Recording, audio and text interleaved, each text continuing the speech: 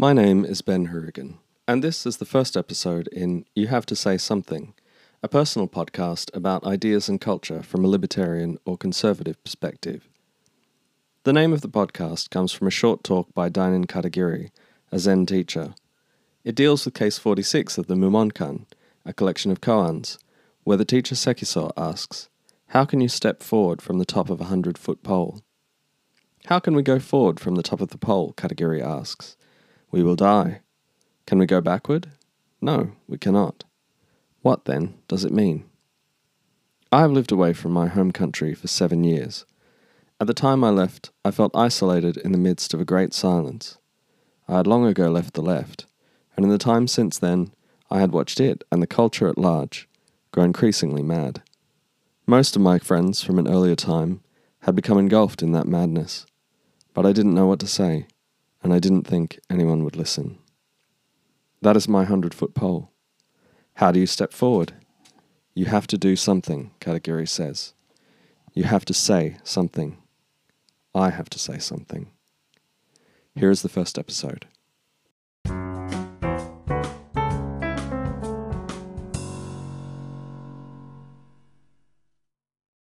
Episode 1. Reading The Plague in the Time of Coronavirus. The Wuhan coronavirus is not the plague.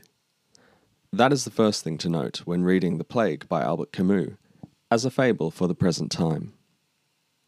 When untreated, Yersinia pestis, the bacterium that causes the plague, is fatal in 30 to 60% of bubonic plague cases and all pneumonic plague cases, according to the WHO. When in Camus' novel it strikes the Algerian city of Oran, we do not hear its precise fatality rate, but in the 14th century, plague killed more than half the population of many cities in Europe. In Florence, it may have been as high as 80%. By contrast, in most places the population fatality rate of today's virus is well under 0.1%. The virus is less than 1/500th as severe as the plague. That severity should put some of the book's observations in perspective, in case we come to it for guidance. The big trap for the unwary is in the episode where Tarrou, the son of a lawyer who advocated for the death penalty, tells the narrator, Dr. Rieux, about his life and his moral commitment against death. "On this earth, there are pestilences and there are victims," Tarrou says. "I decided to take, in every predicament, the victim's side, so as to reduce the damage done." We are familiar with this stance from identity politicians who in every situation look for a victim and an oppressor, and take the victim's side. Camus' message was probably not meant to be that simple, yet in a time of plague, the victims are clearly the dead and dying, and the costs of the disease are so great that many measures are worth it. The Wuhan coronavirus is a disease whose cost is not unprecedented. Between 1 and 4 million people are estimated to have died in each of the flu pandemics of 1957 and 1968, when we did not lock down the world, as we did today. In a world population of 7.8 billion, where 0.7% of people died of all causes in 2017, we can expect around 150,000 people to die every day. Today's virus death toll of around 300,000 is only 2 days' worth of normal mortality. And that is if one can even believe the figures, when, as German Dr. Sukaret Bakti pointed out, in many places authorities have abandoned the usual practice of distinguishing death with a virus from death from a virus. So, the disease is not unprecedented, and yet we have taken unprecedented measures. In some countries, people may leave their homes only for permitted activities. Travel between countries, and sometimes between provinces, has ceased. Millions are out of work. GDP is down around a quarter in many places. Small businesses are closing permanently. The UN has even warned that up to 27 million people in the developing world may die of hunger within a 90-day period due to the economic disruption of the pandemic, which is largely due to the response.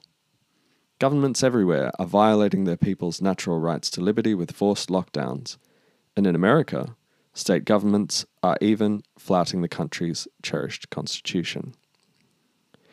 The media collects stories of the virus from all around the world and presents them to us as a mass. But proportionally, the victims of the virus are few. The victims of the lockdown are all around us. So the prospect Camus presents of identifying victims and siding with them is not one of simply minimizing death from the virus at any cost to people at large. This is not to say that we should not fight the virus. One of the messages of the novel is that one must fight the plague. Camus holds, with Sartre, that one must take action in life and must take responsibility for that action.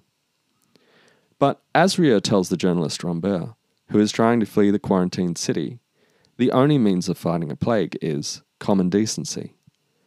And we must fight the virus with common decency too.